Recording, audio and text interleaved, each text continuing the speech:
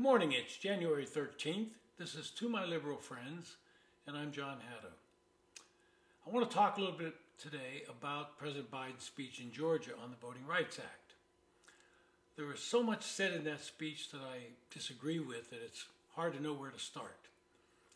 He started out by, early on in the speech, saying, and I'm going to quote what he said so nobody can misunderstand it, "But then the violent mob of January 6, 2021, empowered and encouraged by a defeated former president, sought to win through violence what he had lost at the ballot box, to impose the will of the mob, to overturn a free and fair election for the first time in American history, to stop the peaceful transfer of power." End quote. Now, I will agree with him a little bit on this. I was shocked watching what happened on January 6th, 2021. I worked around the Capitol my entire professional life, and I've strongly said anybody who breached that Capitol and caused damage should be identified, arrested, and prosecuted. And we are seeing that happen. Every day, somebody is being charged and prosecuted. But Biden didn't stop there. He then said, and I quote, "Hear me plainly. The battle for the soul of America is not over. We must stand strong and stand together to make sure January 6 marks not the end of democracy, but the beginning of renaissance of our democracy." End quote. I'm not sure where he gets this idea that that was the end of democracy. This was a fringe group of lunatics, but he wants to paint the entire Republican Party as being complicit in this. If we look at what's going on Capitol Hill with this January 6th commission, and I have to agree with some reasonable Republicans who say this is not a real commission. There's not a single person appointed by the Republican Party in the House serving on that committee. Liz Cheney, who identifies as a Republican, and I believe she is a Republican, was appointed by Speaker Pelosi. Anyone that might question what is going on inside that committee that might differ from the political push that the Democrats are using was to be excluded. And so their battle for the soul of America that President Biden talks about is really a political play in the House to tar and feather all Republicans with what happened on that fateful day over a year ago. Going back to Biden's speech, he says, "When the Bible teaches us to feed the hungry and give water to the thirsty, the new Georgia law actually makes it illegal." Think of this. I mean, it's 2020 and now 22 going into that election. It makes it illegal to bring your neighbors, your fellow voters, food or water while they wait in line to vote. What in the heck are we talking about? End quote. Well, that's just wrong. The law does not say that. The law provides that poll workers can deliver water to people standing in line. It does, like all other places, restrict political activity within a certain distance of the polling place. But Biden and his fellow Democrats think, well, we don't need to obey that. If they've been in line, we should walk right up to them, talk to them a bit, tell them about who to vote for, and give them some food and water. The poll workers who are there, bipartisan, can provide those things to the people in line. And I spent most of my life in Virginia, and anybody who was a partisan had to stay a certain distance away from the actual polling place. You could hand out sample ballots and things like that as people walked up, but you could not be within a certain distance. And that's what the law reinforces. You cannot politic while people are in line. So President Biden goes further. If we would get dark money out of politics, create fairer district maps, and end partisan gerrymandering. End quote. Well, wow.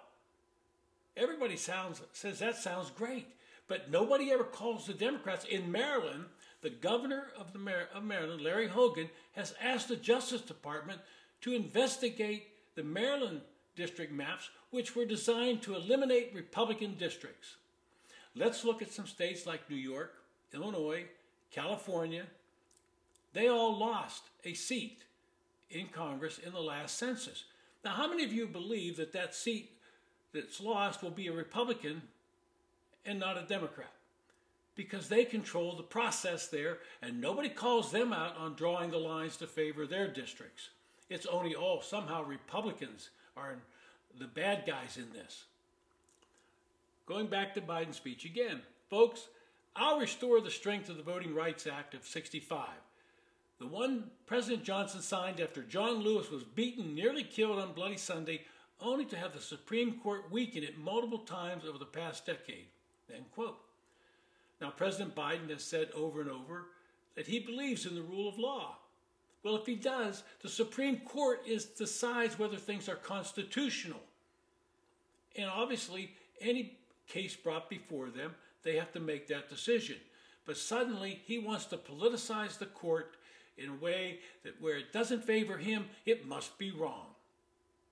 Now, finally, President Biden campaigned and at his inauguration said, I want to unify the nation. I want to bring us together. Well, what has he done since then? If you look at the Quinnipiac poll out this week, the overwhelming majority of people feel he's dividing us. The legislation he's proposing is dividing us. But in that speech, I will say the last part here, last year, if I'm not mistaken, the filibuster was used 154 times.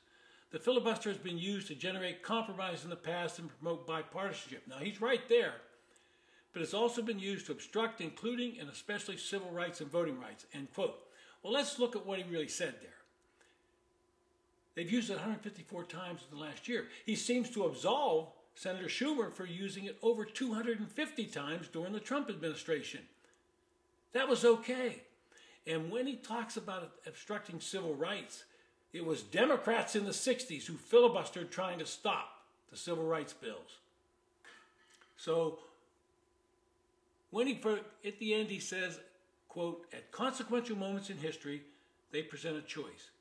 Do you want to be on the side, he doesn't finish it, on the side of Dr. King or George Wallace? Do you want to be on the side of John Lewis or Bull Connor? Do you want to be on the side of Abraham Lincoln or Jefferson Davis? End quote. Is that how you unify the country? If you don't agree with me, Joe Biden and my colleagues, Democrats in the House and Senate, you're a racist. You have to agree with us or you're a racist. I don't believe that. I think there are some things in the bill, and as I've said in the past, I've actually sat down and read the Georgia Voting Rights Bill, the Texas Voting Rights Bill, and some others.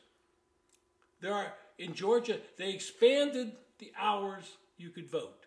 They expanded the number of days of early voting. They increased the number of ballot boxes out there.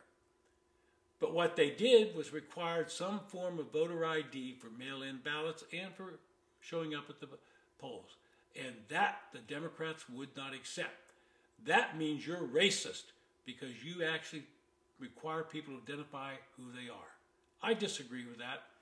Joe Biden needs to understand he's not unifying the country. He's dividing us in half over and over, and he doesn't seem to get it.